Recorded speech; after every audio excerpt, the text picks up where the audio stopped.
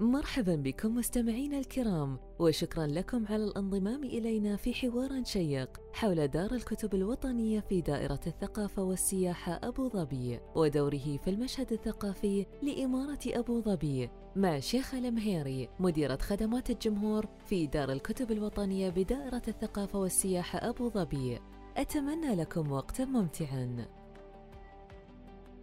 السلام عليكم، اسمي شيخة المهيري وأنا مدير إدارة المكتبات بالإنابة في دار الكتب الوطنية. هي إحدى قطاعات دائرة أبو ظبي للثقافة والسياحة، ودار الكتب الوطنية هي مسؤولة عن تأسيس المكتبات وتشغيل هذه المكتبات في إمارة أبو ظبي. المكتبات العامة في إمارة أبو ظبي تقوم بدور جيد لتعزيز القراءة، وتقوم بتقديم الكثير من البرامج بهذا الصدد وبرامج أخرى أيضا لمختلف أفراد المجتمع مختلف اهتماماتهم وأغراضهم من زيارة المكتبة. تقوم المكتبات التابعة لدار الكتب الوطنية بعمل برامج للمدارس. لدينا علاقات قوية جدا مع دائرة أبو ظبي للتعليم والمعرفة. نقوم بعمل الورش التدريبية للمعلمين وبالتعارف مع المعلمين، ونقوم بتشجيع المعلمين على إحضار طلاب المدارس. يقوم المعلمون وأمناء المكتبات بعمل زيارات للمكتبات حيث يستحبون الطلاب لهذه المكتبات بشكل يومي تقريبا، ونحن نقوم بعمل الإحصائيات اللازمة للنظر أو للتأكد من أن غالب طلاب إمارة أبو ظبي يقومون بزيارة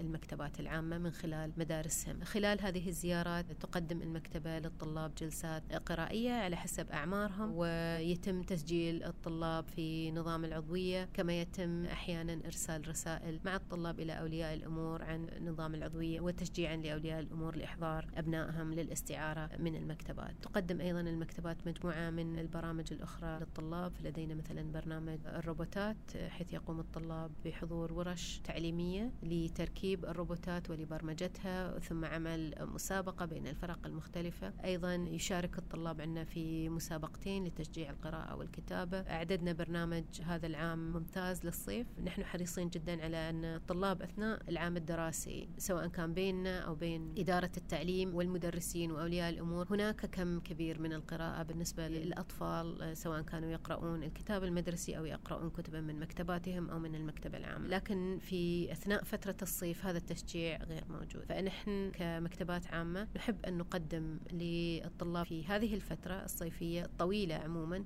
فرصة للقراءة والمشاركة في تحدي الصيف. فإن شاء الله سوف يعلن عن البرنامج قريبا خلال الأسابيع القادمة قبل بداية الإجازة الصيفية. وهذا البرنامج بالعادة يتم أيضا بالتعاون مع مجلس التعليم بحيث تصل الرسائل للطلاب عبر المدارس. يشارك الطالب في تحدي القراءة للصيف، وهو يعني تقريبا البرنامج الرئيسي في البرنامج الصيفي، ويقوم بقراءة تقريبا نحن نشجع أن يقرأ الطالب 30 كتاب خلال فترة الصيف، وفي نهاية الفترة يحصل على هدية بسيطة وشهادة بأنه اجتاز هذا التحدي. أيضا من ضمن برامج الصيف هناك برامج ثيماتية سوف تكون على كل أسبوع لها علاقة بالدول وبالجاليات الموجودة في دولة الإمارات، تكون باللغة العربية واللغة الإنجليزية. أيضا لدينا برامج للكبار سواء كانت لتحفيز القراءة أو لبرامج أخرى، فمثلا عندنا برنامج لتعليم اللغة العربية لغير الناطقين بها. لدينا برامج أخرى كثيرة نستضيف فيها المؤلفين سواء كانوا للأطفال أو للكبار. يقوم المؤلفون بقراءة كتبهم للجمهور أو التوقيع وعمل حفلات التوقيع في المكتبات. أيضا لدينا كثير من الشراكات مع المؤسسات الموجودة في أبو ظبي، ونوفر لهذه المؤسسات الفرصة لاستخدام المكتبات للتوعية للمجتمع، فيستطيعون تقديم مثلا برامج صحية أو توعوية حول الغذاء، أو مثلا برامج حول البيئة، أو حتى حول الأعمال في المكتبات. ونعطي الجمهور أو المجموعات المجتمعية الفرصة لاستخدام المكتبات كمنصات لأنشطتهم. فمثلا لدينا علاقات مع مجموعة الأمهات القاطنات في مدينة أبو ظبي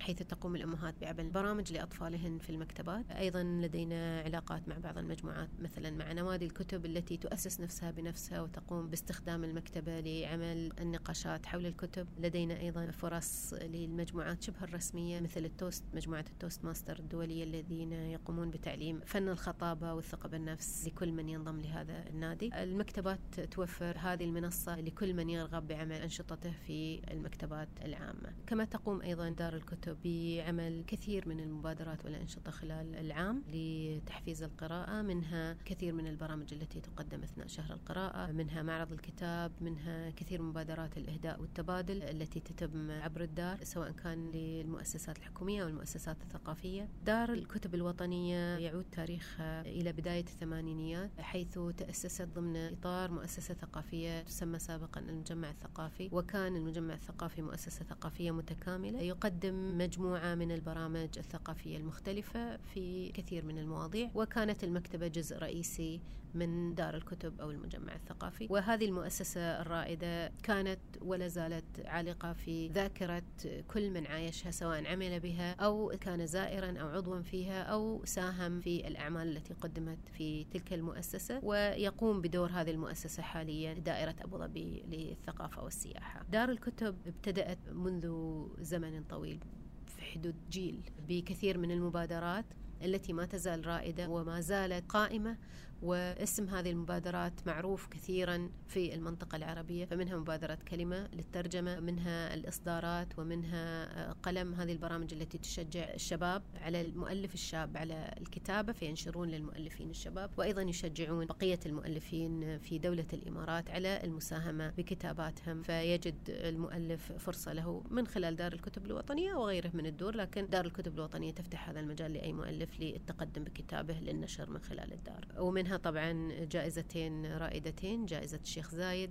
وجائزة البكر للرواية العربية، وهذه الجوائز صداها عالمي وفي تطوير دائم، وإن شاء الله ستأتي مبادرات أخرى في مجال النشر ومجال صناعة الكتب. وأيضا معروف جدا هو معرض أبو ظبي الدولي للكتاب، له تاريخ طويل ومساهماته معروفة وواضحة. قراءة مهمة جدا للثقافة، مهمة جدا للتراث. القراءة والتراث هما جزء من الصورة العامة للثقافة، ولعل القراءة تكون هي الوسيلة الأسهل والأكثر وصولا لعامة الناس. لعل الإنسان قد لا يستطيع الوصول إلى المتحف لسبب ما، بسبب البعد أو بسبب السعر أو غيره، لكن الكتاب دائما وسيلة رخيصة السعر سواء كان متوفر مطبوع أو إلكتروني، وهو كوسيلة أو كوعاء للمعلومات يستطيع التعبير بلغات مختلفة وبأساليب مختلفة عن الثقافة أو عن التراث. فأجد أن نعم الكتاب يستطيع تمثيل الثقافة بصور مختلفة، وهو أسهل وسيلة من وسائل التعبير. أبو ظبي ودولة الإمارات تعد رائدة في مجال الثقافة، لها مساهمات كثيرة قد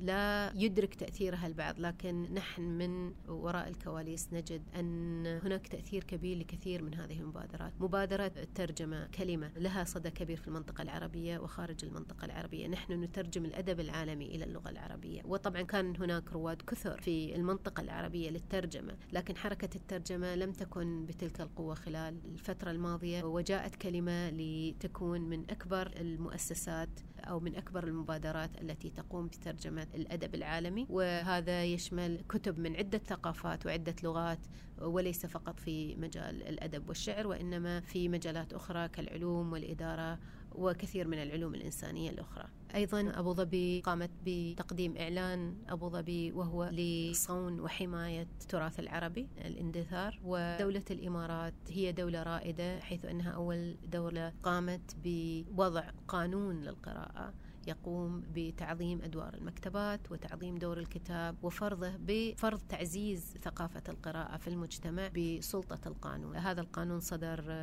في نهاية 2016، وأيضا دولة الإمارات تخصص شهرا للقراءة سنويا من بعد صدور القانون وهو شهر 3. من المبادرات الكبيرة التي انتشرت في المنطقة العربية بشكل قوي من أول تأسيسها مبادرة تحدي القراءة العربي، حيث يشارك كافة الطلاب الراغبون في كل المدارس العربية في مسابقة للقراءة، وهذه المسابقة تشكل أو تظهر فائزين سواء كان على مستوى المدرسة أو على مستوى المنطقة أو الإقليم أو الدولة في كافة الدول العربية، والمشاركون يشاركون باختيارهم حتى يصلون إلى الفائز النهائي في هذه المسابقة. وهذه المسابقة يعني يمكن تعد من أهم المسابقات حاليا، وعدد المشاركين فيها يعد بمئات الألوف من طلاب المدارس في المنطقة العربية، وهي تعزز وتعضد اللغة العربية والثقافة العربية.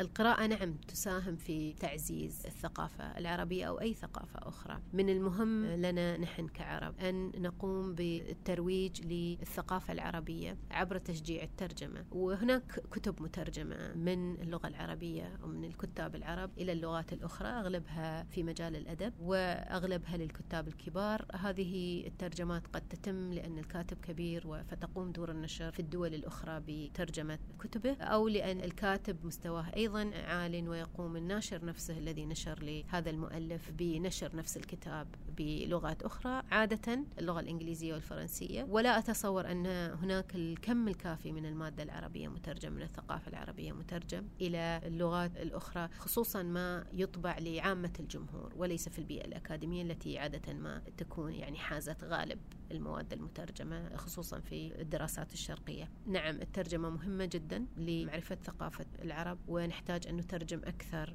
لتقديم الثقافة العربية للشعوب الأخرى. رؤيتي المستقبلية للقراءة في أبو ظبي وفي دولة الإمارات، نحن محظوظون في هذه الدولة، كل شيء يعني متوفر، لكن الكتاب أو القراءة تنافس أنشطة ترفيهية أخرى. لذلك يعني ما أتمناه للقراءة هو أن تصبح من أسهل الأنشطة وصولا، بحيث تصل إلى كل شخص في أي مكان يريد. الإنسان يستطيع طلب الكتاب، سواء كان هذا الكتاب مطبوع أو الكتاب رقمي أو كتاب مسموع، أن يصل إليه في مكانه. يستطيع الإنسان أن يصل إلى مكتبة قريبة منه بسهولة لاستعارة الكتب، تكون عنده عضوية، وليس فقط الأشخاص المتعلمون أو على وضع مادي ممتاز، وإنما أتمنى أن نحن نستطيع الوصول للأشخاص التي ليست لديهم قدرة على الوصول إلى الكتب أو المكتبات أو القراءة لأسباب مثلا مادية، أو لأنهم لا يستطيعون أو لا يقرؤون باللغات المنتشرة في دولة الإمارات والتي تتوفر فيها لغات الكتب، وإنما نستطيع أن نوفر لهم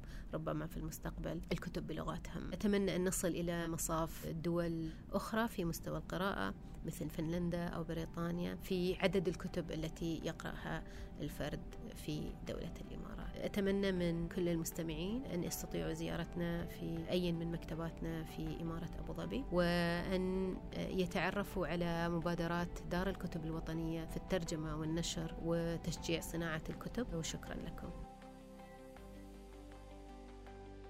نشكر لكم اهتمامكم ومتابعتكم لهذا البودكاست في هذه المساحة المخصصة لثقافة أبو ظبي وإرثها الحضاري. نرحب بتفاعلاتكم وتعليقاتكم والتي يشرفنا الرد عليها. انتظروا منا لقاءات ثرية جديدة. مع السلامة، حياكم الله.